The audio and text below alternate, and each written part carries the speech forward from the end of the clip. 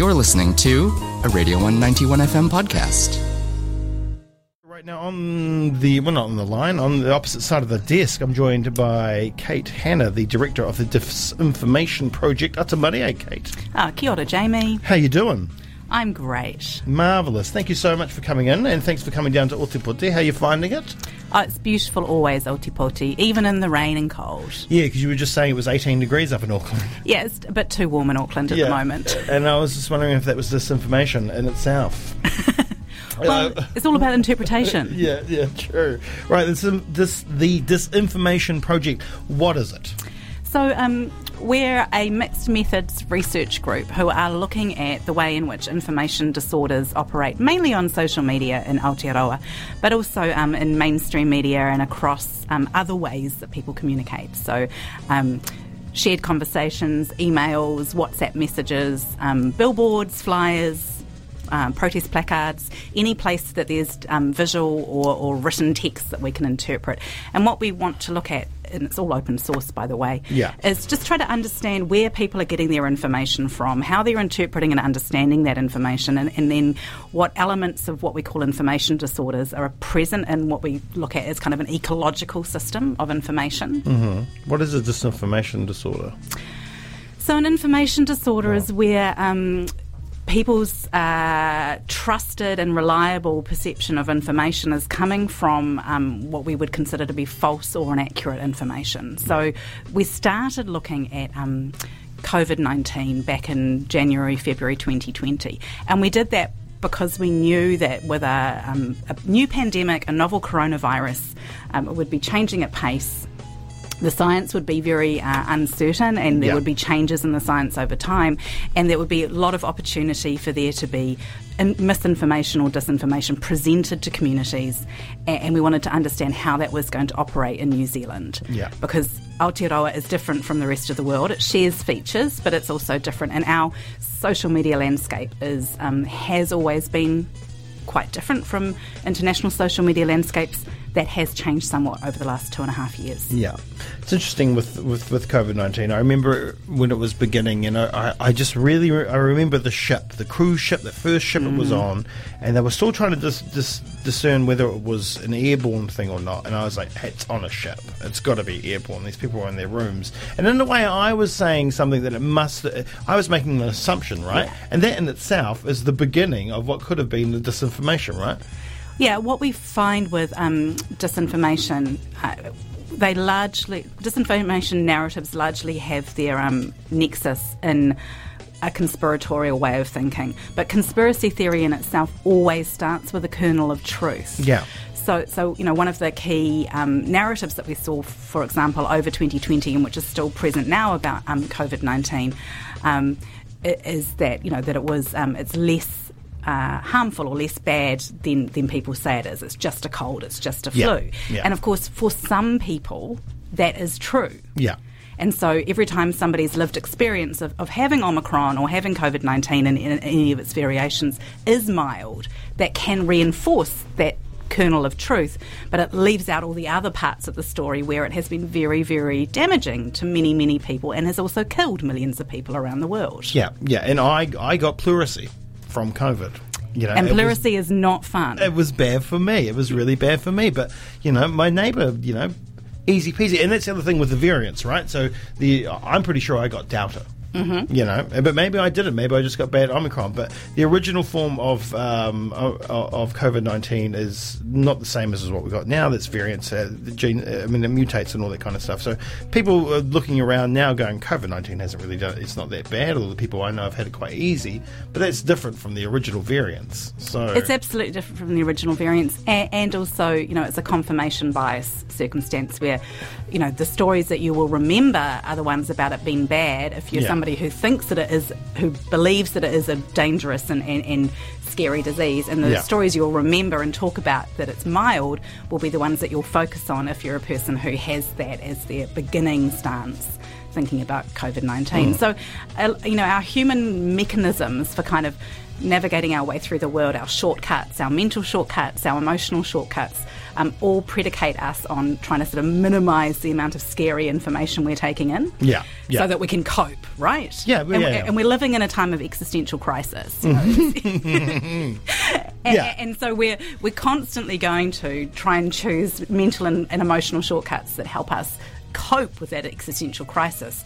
It's just unfortunate that some of those shortcuts are now pushing people into spaces that are immensely racist, immensely misogynistic, and hold really strong sets of ideas about the role of families, the roles of men and women, and I choose that binary distinction, quite purposefully, and also the role of, who gets to be a New Zealander, the definition of what it is to be a member of our society. And those have kind of been piggybacked in via stealth through these COVID-19 disinformation messages. Yeah, well, if we look at the people that have been organising a lot of the protests and stuff like that, that has definitely been on their agenda for a long time. The national, ex-National Front members, members of the Destiny's Church, and the like.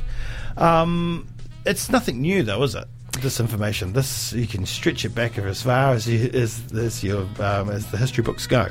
Absolutely. It's not anything new, and in a way that we need to really remember that, because there is a tendency to blame the internet for our woes, as if if we reform or remove the internet, things will be better. I mean, we have to remember that there were moral panics and moral crises when the printing press was invented and information was disseminated to the priesthood of all believers by through the Protestant Revolution and then the revolution of newspapers.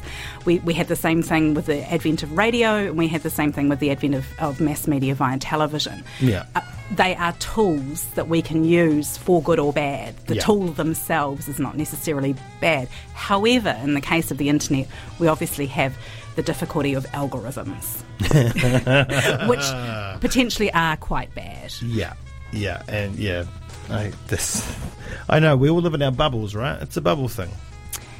And I think, there is a lot of conversation about echo chambers and bubbles, and I think it's really important to remember that we are allowed to curate our news and information to be places that are safe, where we're not exposed to things that are upsetting or that question our identity or question who we are as people. We shouldn't have to be exposed to traumatising things in order to be some kind of better citizen. But it's about acknowledging that there's spaces that you curate, that your social media feed should be people that you like listening to and talking to, and that sources that you're interested in, etc. I mean, we've always done that. I mean, my parents are the sort of people who read the Guardian. I mean, that's a particular type of person as opposed to people who read the Sun. But but at the same time, we also need to make sure that mainstream media, where people might be drawing on to then have these conversations inside bubbles or echo chambers, and therefore also social media that is more mainstream, is accurate, is fact-checked, is checked for bias, does their due diligence. I mean, we've had examples this week on both the project and in Stuff where the presentation of a story about nurses who want to return to nursing, once the vaccine mandate is removed, and they've not been interrogated as towards their involvement with a group called Voices for Freedom. They haven't been interrogated as to whether they're actually all registered nurses. There's been a lot of failure from journalists in both print and in the news media to actually ask the right questions of people who are presenting a particular story. But I guess one of the troubles with disinformation is there's disinformation about the organisations that are supposed to give you information as well. Yes, exactly. Right? And one of the features of our understanding of conspiratorial thought, and this is kind of a really US-based kind of construction, so I don't totally hold with it, but it is quite helpful to think about, is that we've had over the period of perhaps the last 30 or 40 years a repeated sort of lack of repetition of of lack of trust in institutions. And if we think about those institutions are things like the state or government. And again, thinking about this in a US context. And actually, one of the thinkers that I read, Sofia Moskalenko, talks about lack of trust in institutions like entertainment and Hollywood, which, I find kind of amusing. But if you do think about Jeffrey Epstein, kind of that scandal, obviously the Me Too movement based in Hollywood, and then you see the emergence of QAnon with narratives that are focused around paedophilia and sexual assault. You can see how these true stories, these uncoverings of harm and kind of reconciliation of harm and unpacking the past do influence the way in which then conspiracy can enter people's lives. And so we're definitely seeing that now in Aotearoa, really, really tragically, with the really important Royal Commission into abuse in state and church care, where those narratives and stories which must be told and have to be told for us to move on as a country are then being used to draw people into, again, those sort of conspiratorial sets of ideas that are related to QAnon, are related to, as you say, to Pizzagate, to an international global conspiracy. And that is tragic. That is, intentionally operating from someone's real lived experience of harm to draw them down a really dangerous pathway. Well, how do we, get rid of those pathways? How do we battle that, with somebody that's gone that deep, that's gone so far down? So I think we need to think about all of this as being predicated on relationships. So we know that health and well-being and a kind of social determinants of health model is social. And we know from in Aotearoa, we know, thankfully, because we have the gift of being here as people of Te Tiriti, that health and well-being is social, it's relationship built.